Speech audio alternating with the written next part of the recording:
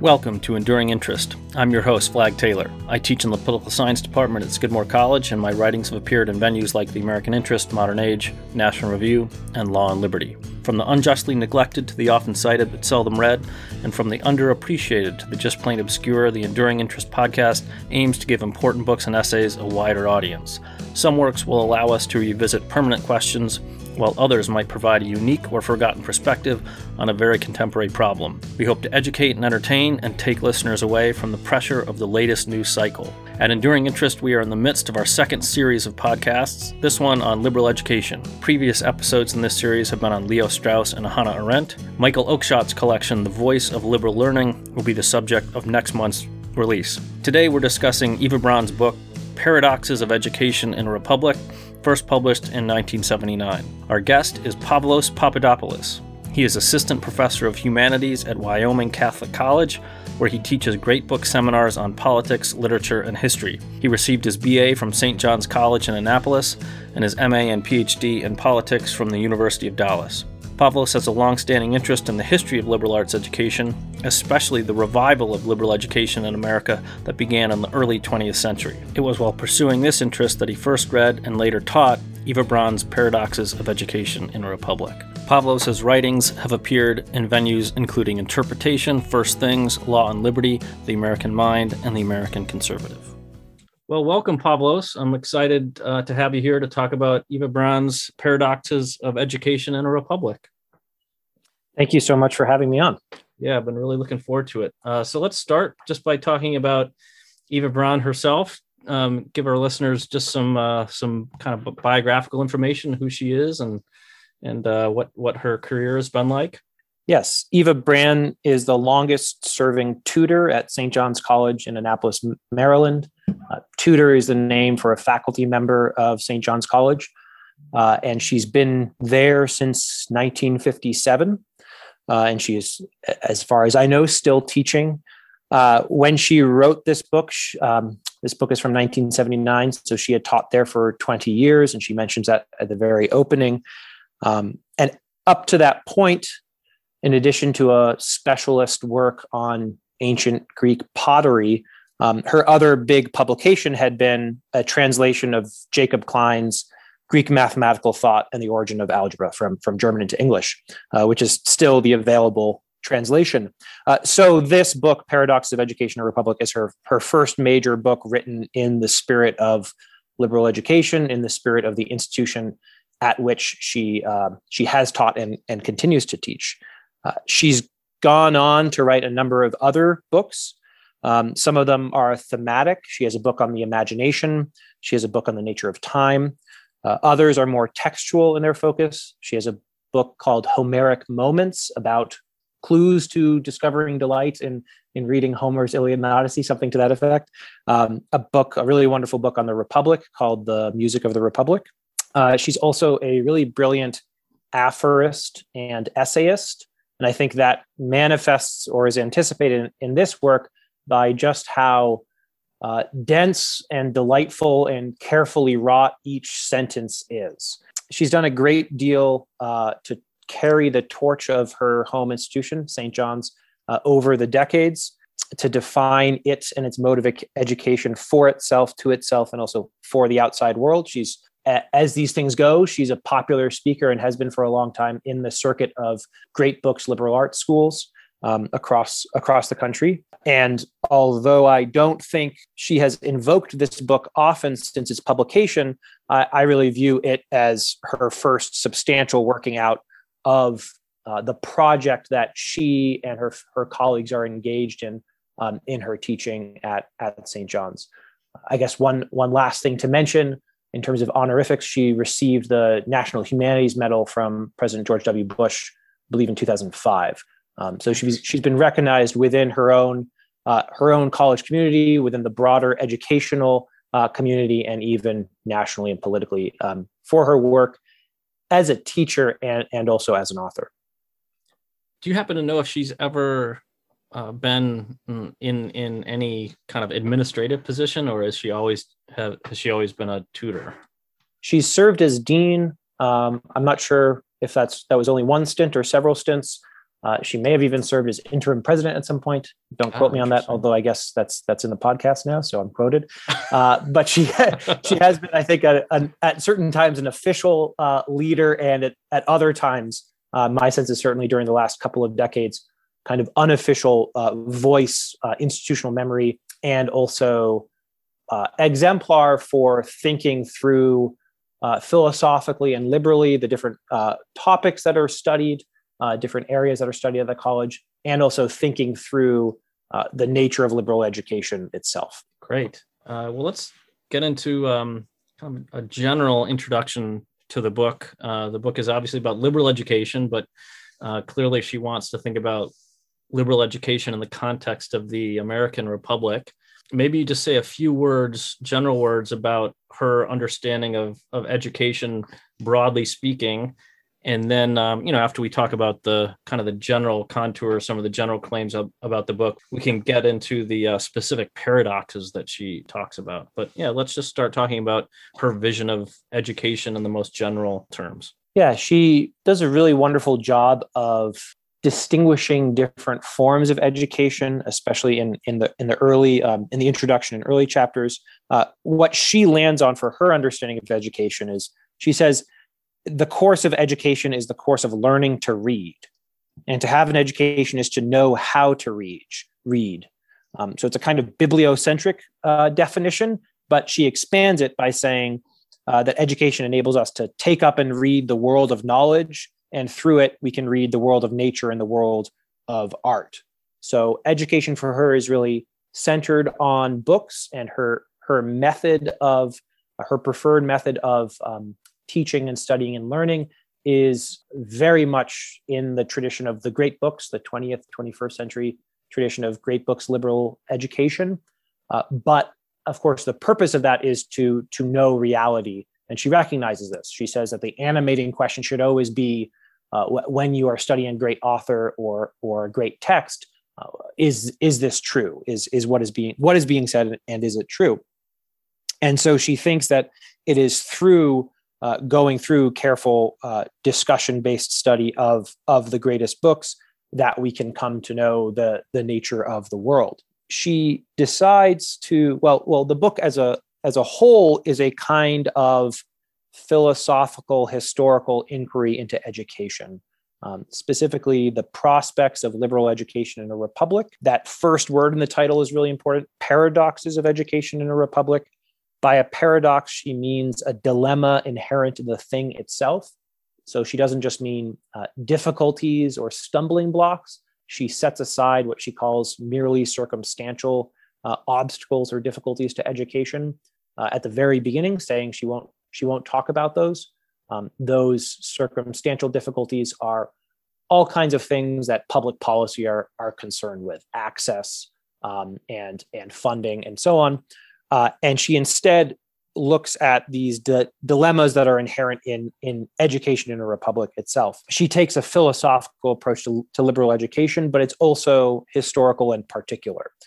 So she delves into what a liberal education is, but it's not simply a treatise on that. It's rooted in the American experience and the character of the American founding. Could you say a few words, Pavlos, about the kind of sources that she herself uses? Obviously, this, as you suggested, this is a kind of outline elaboration of her own thoughts on liberal education. But she's obviously a very learned woman who's read, everything under the sun, since a very long time ago. Mm-hmm. What would you say are the kind of primary sources that she delves into and uses and adapts to her own purposes in the book? Besides the usual suspects, being everyone from Plato onwards, Plato, Aristotle, Augustine, all the way on to Bacon, Locke, and the moderns for sort of modern flavor or take on education. The main figure that she wrestles with is actually Thomas Jefferson in this book. So she goes through at the beginning and says there are a number of different kinds of writings on education that she has read and that are useful and that she occasionally deploys. And it really is incredible. It's a kind of, it's the full scope of the great books, plus all kinds of very thoughtful, sometimes prominent, sometimes obscure treatises on and dramas about about education and liberal education from the whole scope of the Western tradition. But she really has her sights on Thomas Jefferson. And it is a kind of wrestling with Jefferson. The Rockfish Gap report, his plan for study at the University of Virginia. Bran sets her sights on Jefferson because she says, in this country, the beginning really rules. In this country, the American founding, the principles of the American founding endure as principles and continue to sort of shape our public and private lives, our social lives, and the character and prospects of education. And she looks to Jefferson as a great representative of the American founding, especially on the question of education. She doesn't enter into all of the nitty-gritty of what the founders' education was, agreements and disagreements among them, but she very ably sums up an interpretation of their education and their reaction to it. She says they were beneficiaries of the educational tradition that had existed at the time, and then they repudiated it. So she sees the American founding as quite modern. It's a kind of incarnation of philosophical modernity. She says it proceeded under the aegis of the Enlightenment, and she sees in Jefferson a great exemplar of that Janus-faced character of the American founding with respect to education. He received a classical education and was well read in the classics, especially the Greeks, which is actually a little bit unusual for the founders. They tend to prefer the Romans. And then he turned and envisioned something like modern higher education. Bran points to Jefferson's plans for the University of Virginia, which were somewhat thwarted. And she sees in it an anticipation by 40 or 50 or 60 years of what would later come to pass in the middle of the 19th century, which was Charles William Eliot's reform of Harvard College into Harvard University, and this great advocacy for the modern research university in America. Bran, I think, sees that modern research university as decisively modern and sees it as in conflict, as it was in the 19th century, in conflict with the traditional classical liberal arts colleges that had dominated America in the colonial and founding periods and had shaped the founders, even though in her account they had largely repudiated that traditional formation. So she sees Jefferson as a kind of anticipation of the trajectory of American education in the 19th and then 20th centuries. She does not give her own version of that history of how the research university came to America, uprooted or disrupted or supplanted classical liberal education, and then came to dominate the world of higher ed at the turn of the 20th century. But instead, she says there is a great figure who made intelligent, articulate, condensed arguments for this trajectory, and he also happened to be a preeminent founder, Thomas Jefferson. So let's consider him and let's wrestle with him. Yeah, just for our listeners, revealing to them what they can get out of this book. I mean, it's a wonderful philosophical engagement with the question of education, but I think you can just learn a ton of stuff about what different founders thought, especially Jefferson, about education, and Henry Knox and Webster. And then there's just a ton of interesting tidbits in here. I was struck by something on page 3. She's trying to make the case that some of our present dilemmas, as in late 20th century dilemmas on education, were problems way back when, and she reads from a scholar's manual at Heidelberg University in 1481, and yes, and talks about how they were complaining about reading going out of fashion in 1481 and degrees being degraded. And so I think she's just wonderful at making the case that there's not much that's new under the sun, and you can sort of see the tensions and dilemmas in the kind of education that she wants to talk about, way back when. So it has a kind of charming aspect to it, both for its kind of deep wisdom, but also just, hey, look at what these guys were saying way back when. We're not so different from them, and so it's a very entertaining book in that way, I think. It is, and I don't think it can be read quickly or lightly, and yet. I at least, maybe this is a matter of taste, I at least find the way that she crafts her sentences, the humor that often comes through in them, to be really delightful to read. And so you can really read this and chew it over and enjoy it if you're interested in these topics. And there is, I mean, this is less than 150 pages of the main text, and it is absolutely packed, and the footnotes as well. Just she's at each point pointing to all kinds of references in the great books and also in these landmark articulations of education throughout the last 2,000 years that you can then profit a great deal from just from learning that such a book existed in the 1500s, or from going to the specific passages in Plato and Locke and Bacon and comparing them. Right. Yeah, that's true. Well, let's get into the argument then. As you already mentioned, she proceeds through these three paradoxes. They are utility, tradition, and rationality. You've already said a little bit about why she thinks it's proper to proceed through the idea of paradox, that there are certain things about, what education is that mean you're just going to have to confront these paradoxes. They can't be kind of overcome or solved, or maybe the best we can do is kind of manage the tensions. But so let's just dive in and talk about the first paradox. The first one she starts with is utility. So just, say a little bit about what that paradox is, and then maybe we can get into some of the specific arguments, and then talk about her at the end. We should say at the end of each of these paradoxes, she proposes a kind of way to manage them. We'll get into sort of what it is, and then the way she claims she can manage it. The final section of each chapter is always titled "The Attempted Resolution of This Paradox."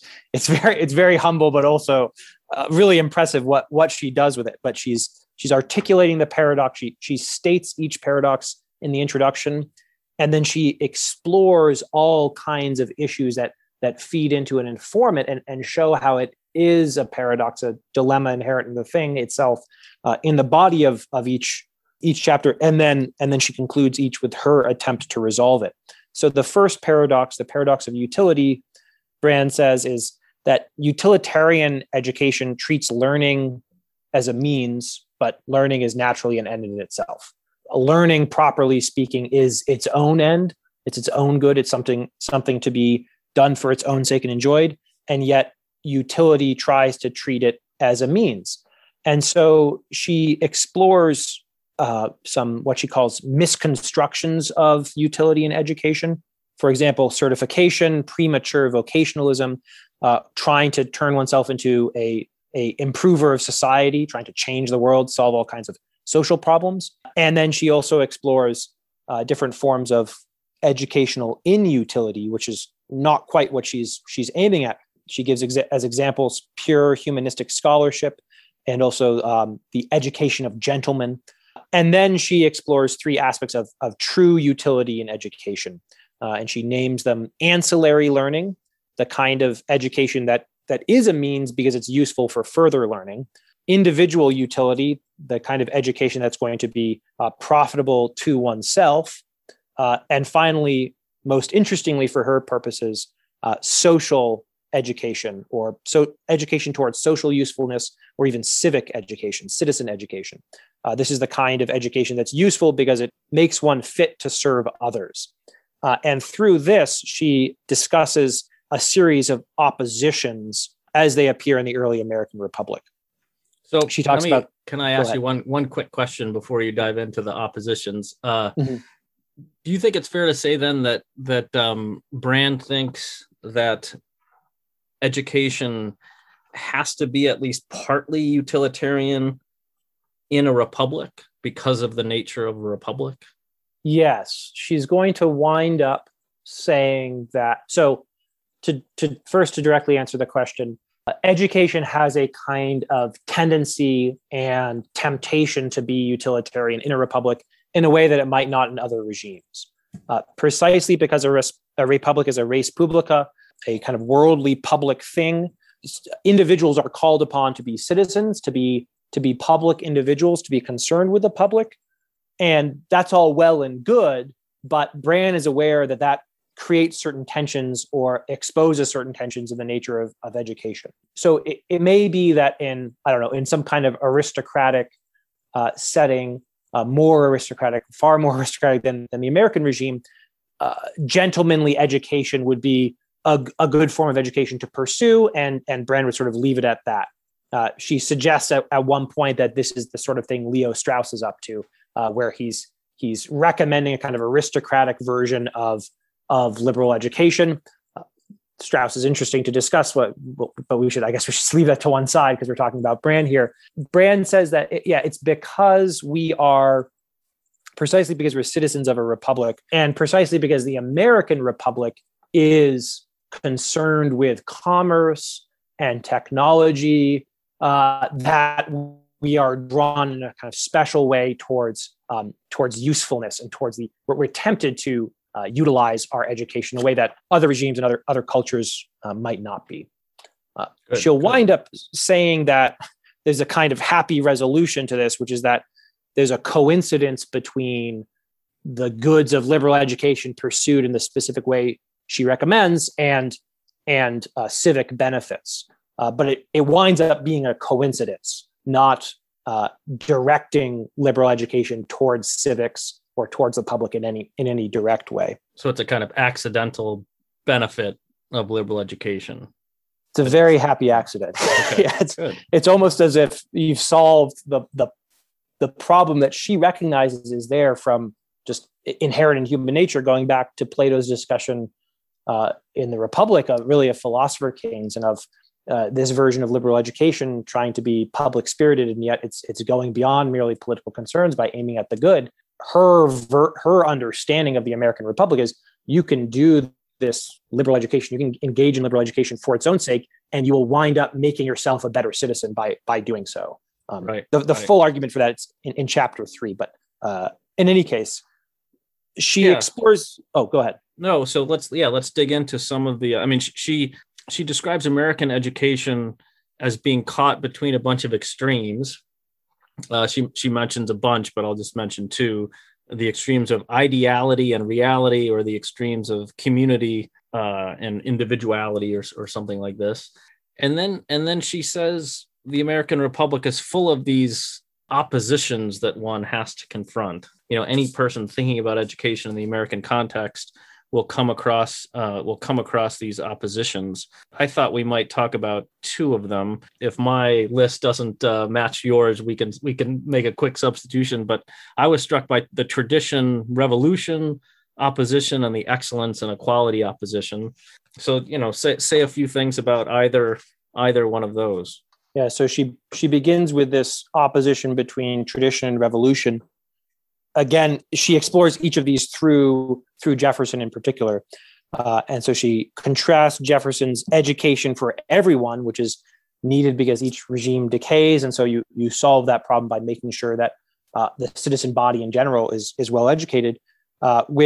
She sees that in a kind of tension with the formation of Republican citizens who are taught civics and patriotism. The difficulty in is education of a national Republican sentiment. And she winds up faulting Jefferson for trying to solve this problem by teaching what he calls a form of ideology, by sort of importing a kind of partisan civics into his formation of Republican formation. So she traces a kind of degeneration from Jefferson's Republican citizen to Dewey's socially adjusted individual who's willing to conform, and then there's a reaction against that in individual self-expression, leading to a decline of rigor and standards. She also explores in this section the change from or the way in which a patriotism of reflection, as Tocqueville describes it and as Lincoln tries to inculcate it, can lead away from a more imaginative or passionate patriotism. And she actually suggests that this leads to this more intellectual or reflective version of patriotism sort of opens the door to these centrifugal ethnic loyalties. I was really struck by this because it seems like at the end of the 1970s when Brand is writing, and then at the beginning of the 2020s when we're reading this book, there's a similar difficulty that wells up in this respect, where a intellectual approach to the American founding, which she herself favors, where you're concerned with founding documents like the principles of the Declaration, precisely by focusing on that kind of creedal, reflective, intellectual patriotism, there might not be enough blood and sap in that to catch everyone's attention. And so it leaves the door open to people, well, really to identitarianism and multiculturalism and other forms of citizen degrading ideologies. Yeah, that's interesting. I was struck by that section too. Yeah, I was a little almost surprised. She makes, and I think she did. You mentioned Lincoln, and she alludes to his Lyceum address, both I think in this chapter and then in the final chapter on rationality. It seems like she makes room in her in this chapter on utility and in the chapter on rationality for a kind of reverence for the founding. I think she mentions Madison in Federalist 49, and so it's interesting. She almost seems like that's a necessary stepping stone in order to inculcate a kind of desire for understanding. Like reverence, in her view, seems to be a kind of component part of genuine intellectual desire.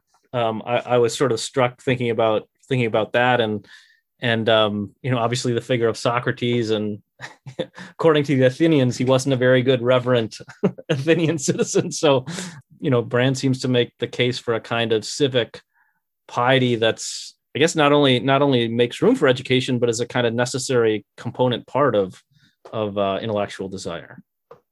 Yeah, and I wonder if that's the case in part because, as she sees it, the American founding is itself so intellectual and is itself so informed by philosophy.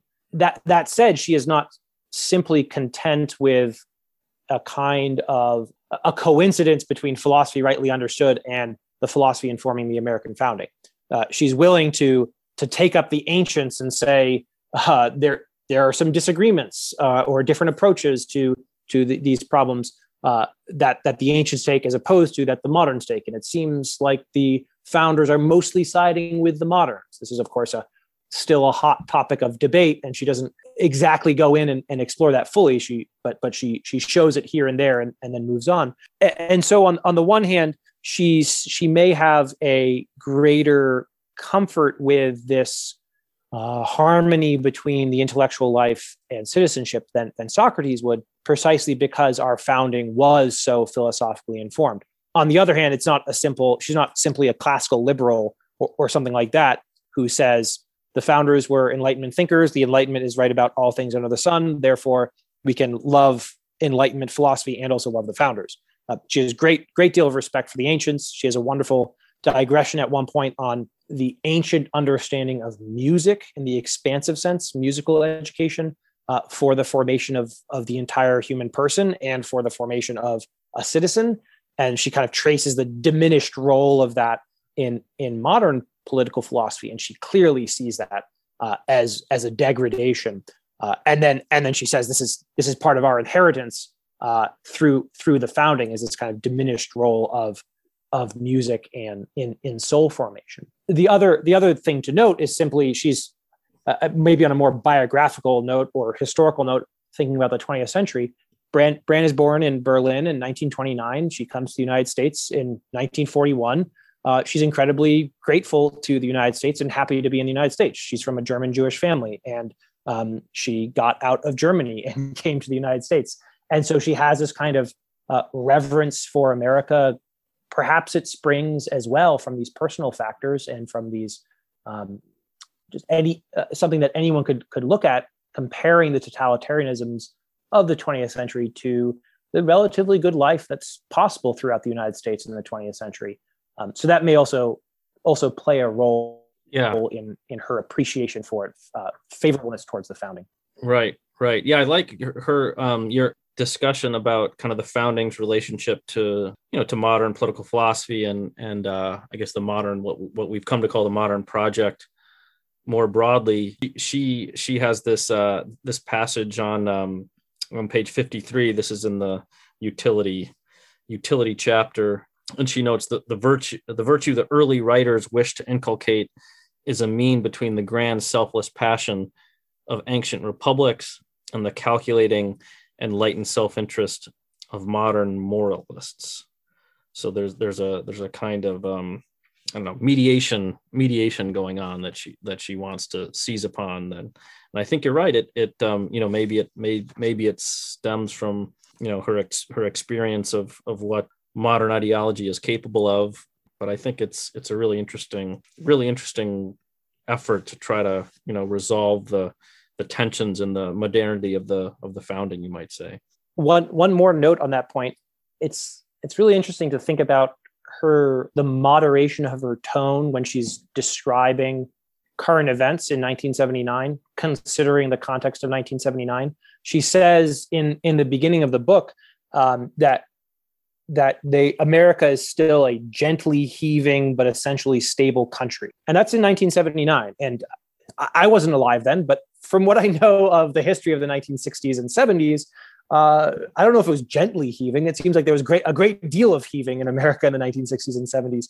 And she has a kind of coolness and perspective looking at these events that today we look back on and say, we talk about the student upheavals in the late 60s. We talk about the sexual revolution. We talk about the rise of the Black Power and other kind of identity movements. All of this social upheaval as the baby boomers come of age. And Brand says, she looks around and says, we're still essentially stable. And talks a little bit about the difficulty of instituting radical change in America, for better or for worse. She thinks that there are still the kinds of motions that are possible are these modest improvements here and there, kind of around the edges or in the nooks and crannies of the regime. And I think that's what she understands herself and her own college should be doing, is a kind of radical project, but just on a very small contained scale that's not going to spill out and transform the entire landscape of American education. Yeah. Can you maybe just kind of briefly sum up just one more time before we move on to tradition, how she thinks this paradox of utility is kind of ultimately, at least partially, resolved?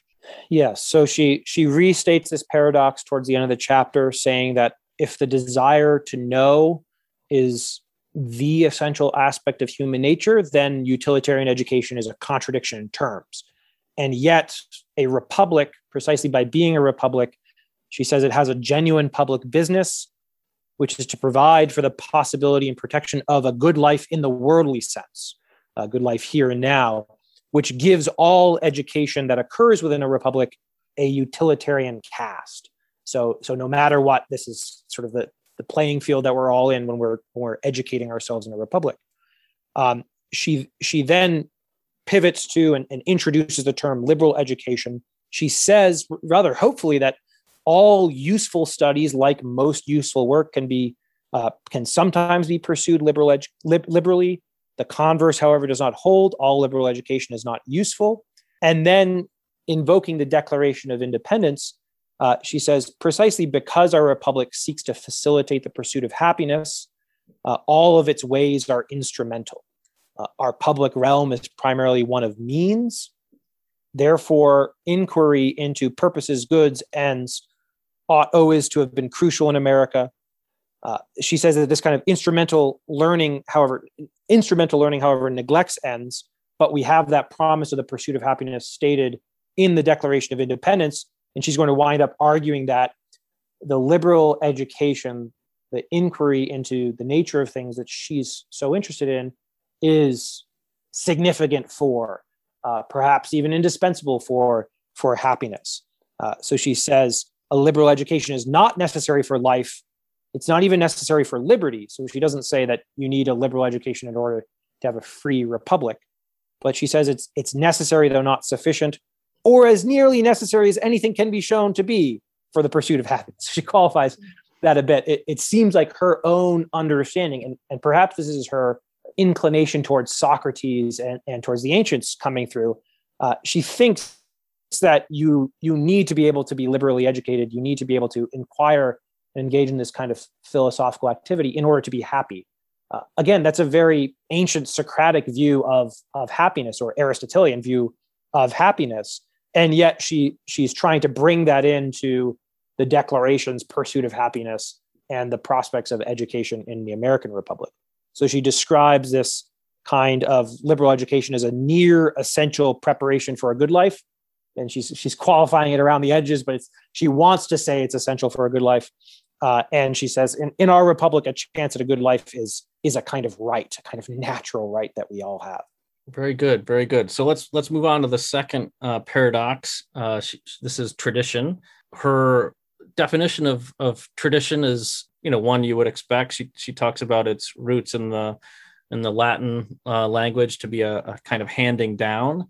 She says it has a principle of motion in it that is capable, equally a principle of continuity and of selection. I kind of like that passage. But what's the paradox of tradition? How does it relate to education in a republic? The way she first introduces it, she says the paradox of tradition that we've inherited is that our founders repudiated the tradition that had educated them, and yet the founders are our tradition. So our own tradition is based on a repudiation of tradition, which was done very self-consciously, and she says eloquently and intelligently. She doesn't think they were thoughtlessly tossing aside their tradition. So we are in a way stuck with our forebears being anti-traditionalists. When she turns to the chapter on tradition itself and describes the tradition, she really means the tradition of great books, the books of the West. And she gives one of these, she has in various writings different ways of describing what a great book is, different criteria. Here she says great books possess inexhaustibility of meaning, elegance of formulation, and self-sufficiency of presentation. They aim at truth-telling primarily rather than a kind of training of the soul or character formation. And she also describes how this is a quarrelsome tradition. It doesn't all sing from the same hymnal, perhaps. She then describes a number of positions with respect to the tradition. And she says she gives 5 positions that are associated with historical epochs, but are not themselves necessarily historical. You can sort of adopt different ones at different times. So the one that correlates to antiquity is a position of origination with respect to the tradition. This is a kind of immediate relation to what one has. This is a position of classical Greece with respect to Homer, for example. Of course, Homer is the tradition in Heraclean Athens, but he's not seen as removed by centuries and therefore must be looked at in a different light because he's less enlightened or earlier or something like that. But there's a kind of immediacy there. Correlated with the Middle Ages is the position of canonization, where this is where she mentions the development and division of the liberal arts arises. And there's a corresponding de-emphasis on what she calls the originating authority of the authors. So when you think about what liberal education looks like in the Middle Ages, there's actually a great de-emphasis on what we would call great books education, and there's more of a emphasis on the arts, the trivium and quadrivium. She describes renovation as a third position with respect to the tradition. This course corresponds to the Renaissance. It's a recovery of appreciation for authorship. And she has a wonderful quote from Petrarch, incited by texts, they gave birth to themselves. And Brand comments here, although we live at a later and different historical period than the Renaissance, she says, I think that renovation is the mode most essential to the life of the tradition. And I think that we now are so situated as to be capable of no other novelty. Right? Incited by these great texts, we can give birth again. And so it seems like her own project here, or her own book in Paradoxes of Education in a Republic, might be evidence of that, where she is producing something novel and original, having sunk very deeply into the tradition of the great books. Following this is the view of repudiation, which corresponds to the age of reason or to the Enlightenment. Here, the traditional project of the transmission of knowledge gives way to the project for the advancement and diffusion of knowledge, beginning with authors such as Bacon. Here, the moderns prevail over the ancients, and there's an emphasis on things, on real things, as opposed to mere words, book learning, and a kind of corresponding elevation of the authority of scientific instruments over the received tradition of what, say, Aristotle said in the Physics.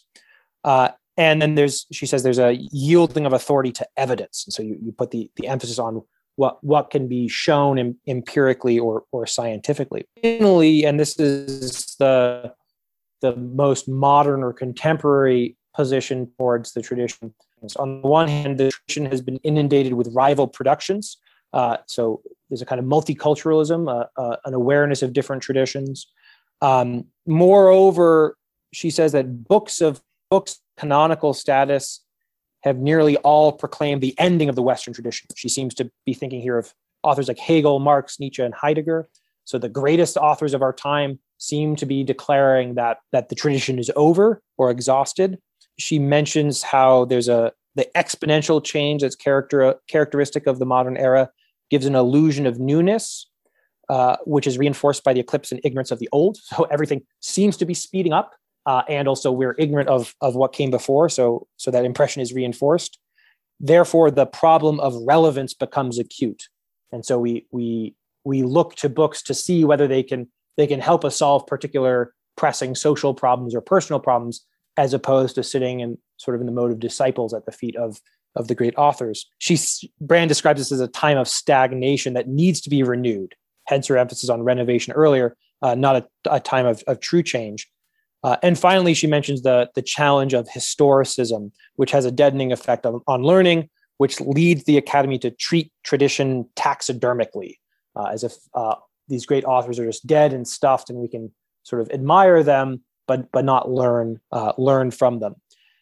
And so she calls for a return to a kind of immediate encounter with the great books and an attention to their authorship, so that we might stir up something new in response to them. And so she, I think if you sort of step back and kind of think about that sketch that she gives you, and then think about what she's suggesting students might do in response to that, I think it's clear that she's emphasizing the utter heterogeneity of the tradition, that it's made up of all these different approaches, all these different authors and kind of elements that some of them, as you've just emphasized, by the people at the end who are engaged in a pretty thorough effort of repudiation, but you wouldn't really know that if you think of a tradition as this kind of lifeless, dead thing that's handed down from one generation to the next, and everyone in the tradition kind of agrees with one another. You just think about the caricatures of the so-called Western tradition from its enemies today. I think she's very upfront and emphasizing that whatever the Western tradition is, it's the opposite of that. So I think she's sort of emphasizing that to become animated by these authors is to engage in a kind of conversation and to engage in a kind of deep philosophic questioning, to which you're going to get 30 different answers to a kind of simple question. So that's what I was kind of struck by when I read this section of the book. Yeah, one of the things I appreciate about this is, in contrast to some of the other, at least superficial interpretations of other approaches to the Western tradition, you might think of the great dichotomies that Strauss puts forward between ancients and moderns. And then he also talks about the tension between reason and revelation as what gives vitality to the Western tradition. Unfortunately, at least a temptation, once you've received those dichotomies, is to then read everything just through them and say you've got ancients and you've got moderns, and you've got proponents of reason, you've got proponents of revelation, and sort of everything has to fit into one or the other. To shift to someone besides Strauss, there you could think of a very self-consciously traditionalistic approach to the Western tradition, where you have something like the ancients moderns dichotomy, or maybe the ancients reaching a peak in the medievals, and then everything has been downhill from then. That kind of narrative of the Western tradition can take the form, whatever its merits, it can take the form of a kind of morality play, or a kind of simplistic reduction where Aristotle perfected by Aquinas, or pick your other medieval, turned out to be right about everything. and everyone who comes after him they are the villains at which we could lay all responsibility for all contemporary evils. If only we could go back. Brand is very emphatic that she's not calling for some kind of return to the past. She says we need to somehow bring the past and the wisdom of the past into the present. And so while there are much more nuanced and I think fruitful versions of the dichotomies I've just described, one is left with those, or it's easy to take away those easy dichotomies and superficial readings. It's very hard to reduce Brand to something like that here. Although she's managed to group these different stances correlated with different periods in a way that seems true to the historical period in a very helpful way, but she's managed to do so in a more nuanced, kind of fine grain way. Right. And then just kind of moving to the attempted resolution. I mean, whatever the tradition is, she emphasizes at the end that engagement with the tradition is at odds with the spirit of the American Republic because of its dynamism, right? Its focus on the world of commerce. It's impatient of authority. It wants applicable, real knowledge of the world. All these things are at odds with the idea of acquainting oneself with a tradition. That takes time, and it doesn't produce the immediate results that the democratic republic necessarily wants. But she emphasizes, right, that the engagement with the tradition is going to produce thoughtful citizens capable of reflection, capable of judgment, kind of genuine independence of mind. And so she seems to suggest that the Republic is impatient with an engagement with tradition, but it's actually precisely the kind of thing it needs. And so a couple things she mentions in her resolution that I want to ask you about. She talks about how the engagement with the tradition can be produced by what she calls a kind of a leisured interlude between childhood and adulthood. Mm-hmm. And she also emphasizes the importance of what she calls inquiry.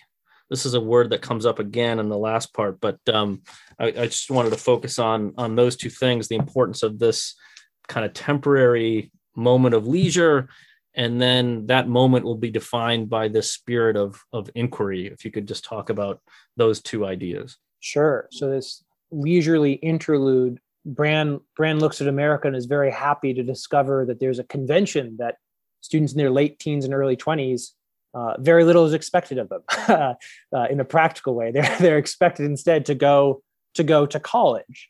And she says this is a great convention because it coincides with this period in life where there is a certain maturity of thought, or at least potential for maturity of thought, a certain advancement in the understanding, coinciding with a kind of upsurge of eros, of erotic love. And she thinks that those two together, she says they reappear together at a later point in life. But between, I think she says 16 and 22 or so, so college age, students are awakened by their eros to desire things, there's a great tradition going back to Plato's Socrates that this can include knowledge and philosophy. Really, eros can be the engine for philosophy, and yet they're also have had this new explosion of rational capacity, and so together that makes for the possibility of philosophizing. She really seems to think that college students are at a special point in life in their own development where they're able to engage in philosophical inquiry.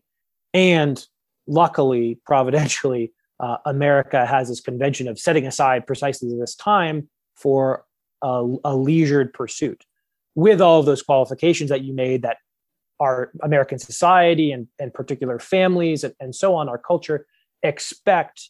You're always going to come home from Christmas for Christmas from your fall semester, and your uncle's going to ask you, so what are you going to do with that degree, or something to that effect. All of that is there, and she sees that as really built into our character, the character of our regime from the very beginning. And yet we have this golden opportunity to engage in inquiry.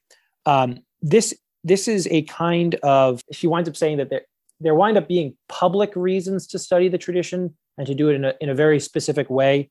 And here, I think that this conclusion of chapter 2 is her indirect way of describing precisely the program of education at St. John's College, or something like it.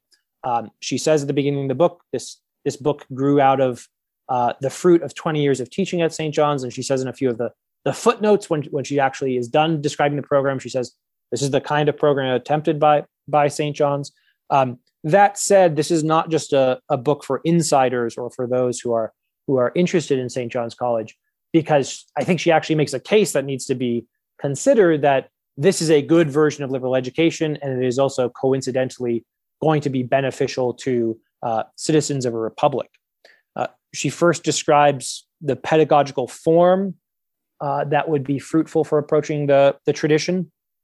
And there's a kind of Republican or Democratic discussion mode. She says a frank and friendly intention to aid inquiry through conversation. Inquiry, she says, is an activity in which teaching and learning are not quite separable. So you can think of the seminar format in which the teacher is actually asking a question to kick off the discussion, which is a real question for the teacher. It's not just, what's this piece of information in the reading that you did, or here's a leading question that's going to lead to the next question that I want us to get to so we get through our lesson plan.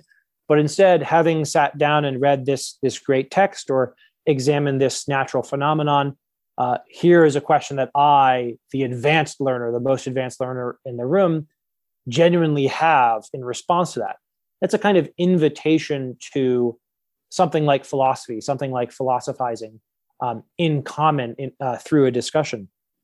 And Brand thinks that's going to wind up, she calls it a Republican mode of teaching, I think because it's going to train its students to ask about means and ends, to, as we say, think for themselves, but not in a kind of detached, disembodied, floating way of thinking whatever you want for yourself, but instead thinking through the character of the thing that you've just encountered, really a kind of preparation for political deliberation. It's never the direct goal, but Brand seems to think that this kind of inquiry through seminar discussion would enable you to deliberate about things that a republic needs to deliberate about. And then she also discusses the educational means that are available for studying the tradition. She distinguishes between authors and arts, which is to say between the great books and the liberal arts. And she groups the great books into three kinds: poetry, science, and philosophy. And each of these in a very expansive meaning. Poetry, works of the imagination; science, works of reason; and philosophy, works of the intellect. And she says that there is a special reason for Americans, for citizens of the modern American Republic, to philosophize and also to consider the presuppositions and findings of science. She says there is this kind of supra-political or trans-political reason to read philosophy, because philosophy itself is a kind of human excellence that transcends political considerations. But there's also a practical reason. She says we moderns require philosophy precisely as moderns because our life is informed by rational constructs. And so precisely because we live in a technological, scientific, and rational society, we need to make ourselves rational so that we can understand it and be accountable for it and help guide science in the public realm. So philosophy is useful to us insofar as we're citizens of a republic, and it's also useful to us as a means to wondering. She sums this up by saying, what was an exemplary culmination for the ancients is for us a common necessity. There's a way in which every citizen of the American Republic needs to be a kind of philosopher, whereas that was just a wonderful way to live in an ancient aristocratic context.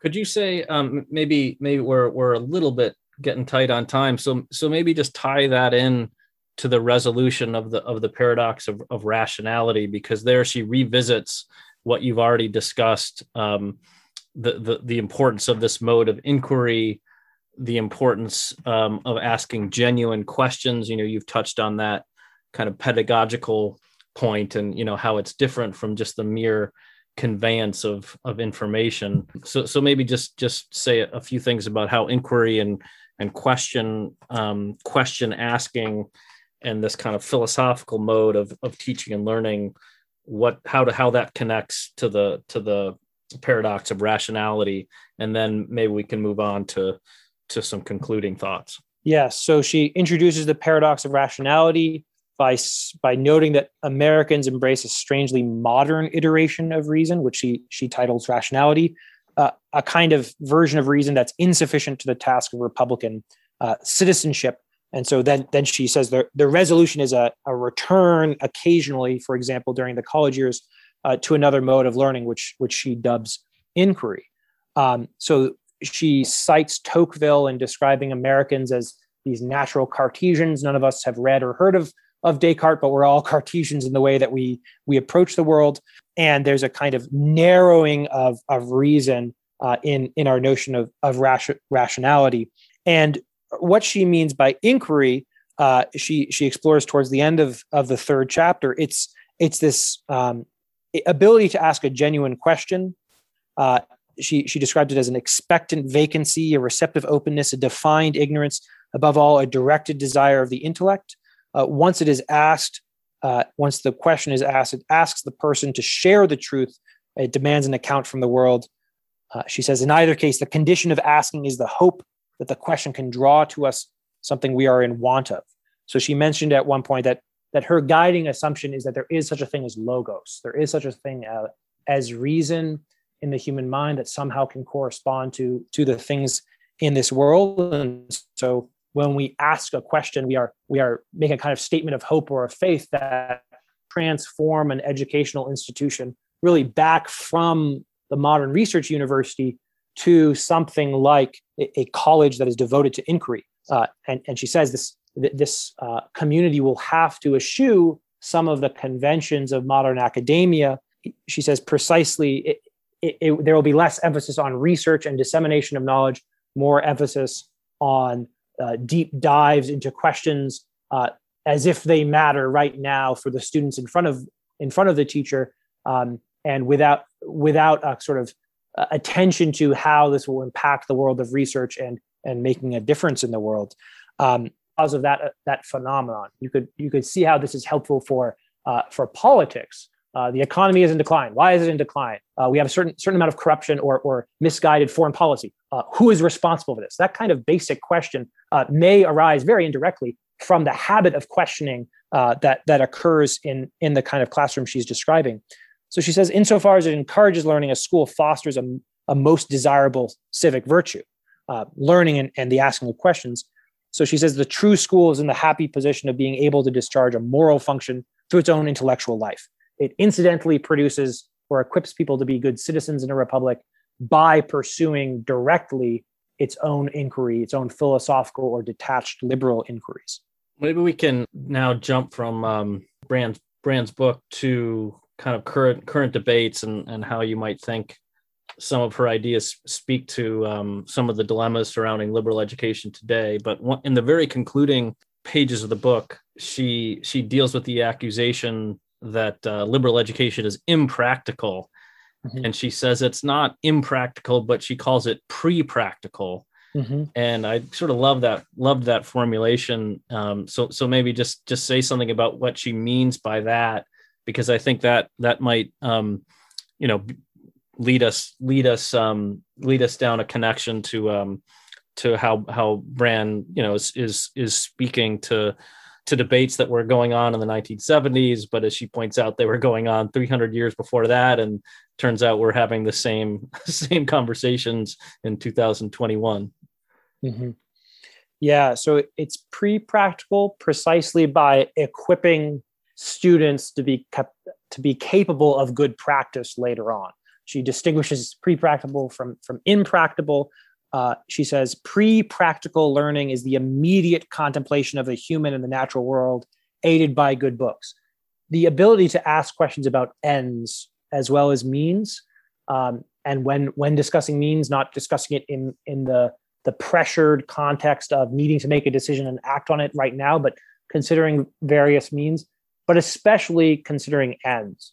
So again, to return to the Declaration of Independence and its statement about our right to the pursuit of happiness, Brand thinks we need to become thoughtful in order to pursue that well, individually and in community, in society.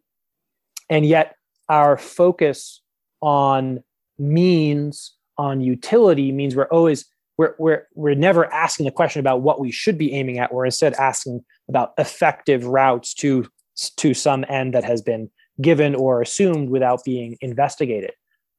Brand thinks that this kind of liberal education, this philosophical inquiry, is pre-practical because it would make you equipped to determine what the right end is, make you equipped to discover what the right end is for yourself to live a good life, perhaps even also for your community and polity to aim at its proper ends.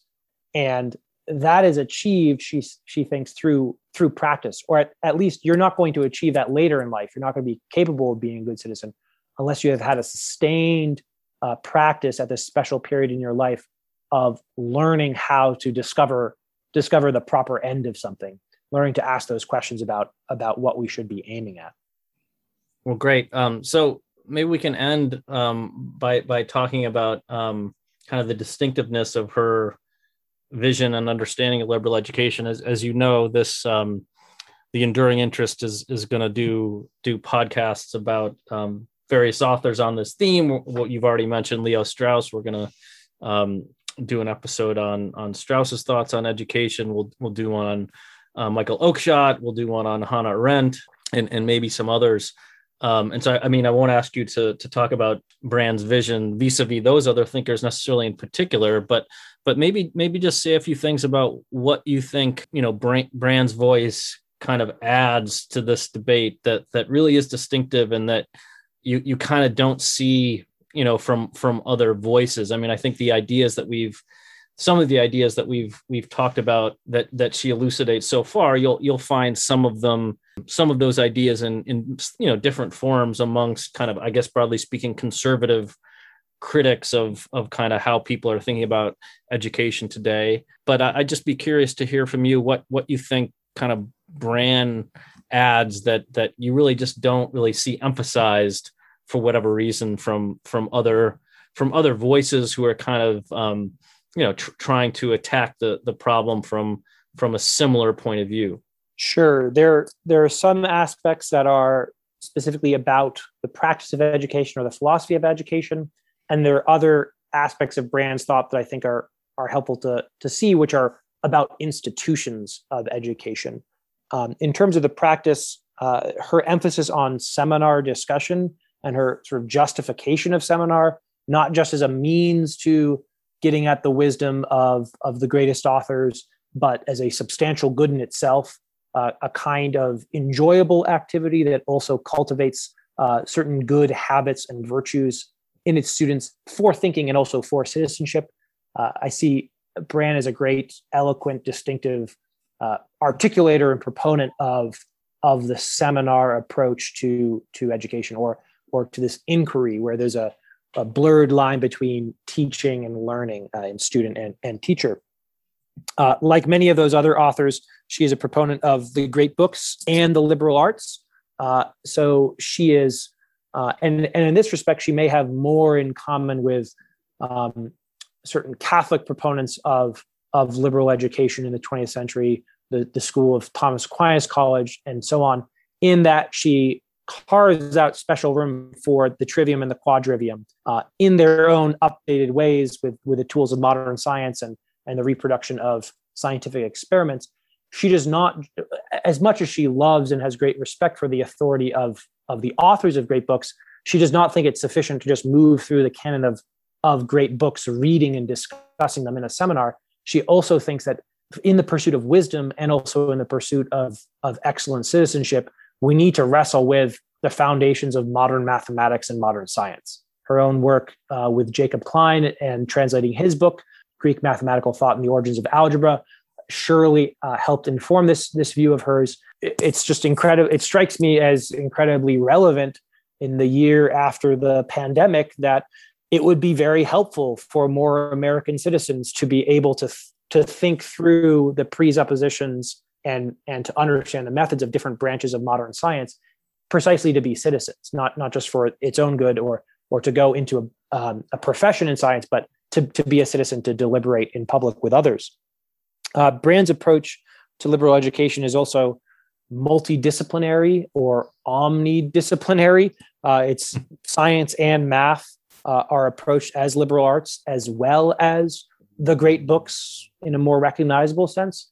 She is not like Strauss. She is not as monomaniacally focused on political philosophy, in part because of her teaching.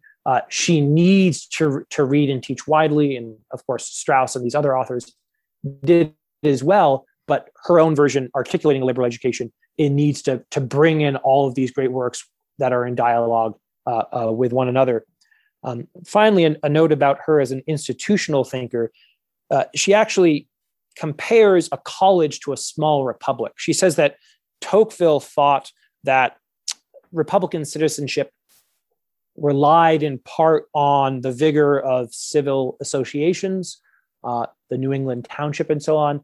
Well, where do we find those civil associations? She puts forward the small self-governing college as a kind of miniature republic in which its community members can find a genuine form, though diminished or modified form of citizenship. And so she thinks that somehow the living in and practice of responsibility for a small polity like a college community can be a kind of training ground for citizenship in the broader sense, just as Tocqueville identified the New England Township as a school for Republican citizenship in democracy in America. And I think that this is one of the most interesting things about this book to me, not only as a book to be read to understand Brand's thoughts, but as a paradigm for other people in situations analogous to her own. What I mean is that Brand has here given a philosophical and historical exploration of the dilemmas of education, liberal education in our American context. And she has done so in a way that's deeply informed by her own college community, to which she has been loyal and a member for decades now.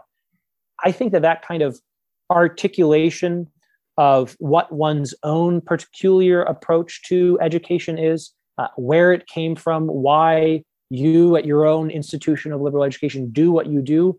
I think that's a great way of giving a firmer foundation to and helping define in its distinctiveness your own college or your own school within a university that's approaching liberal education.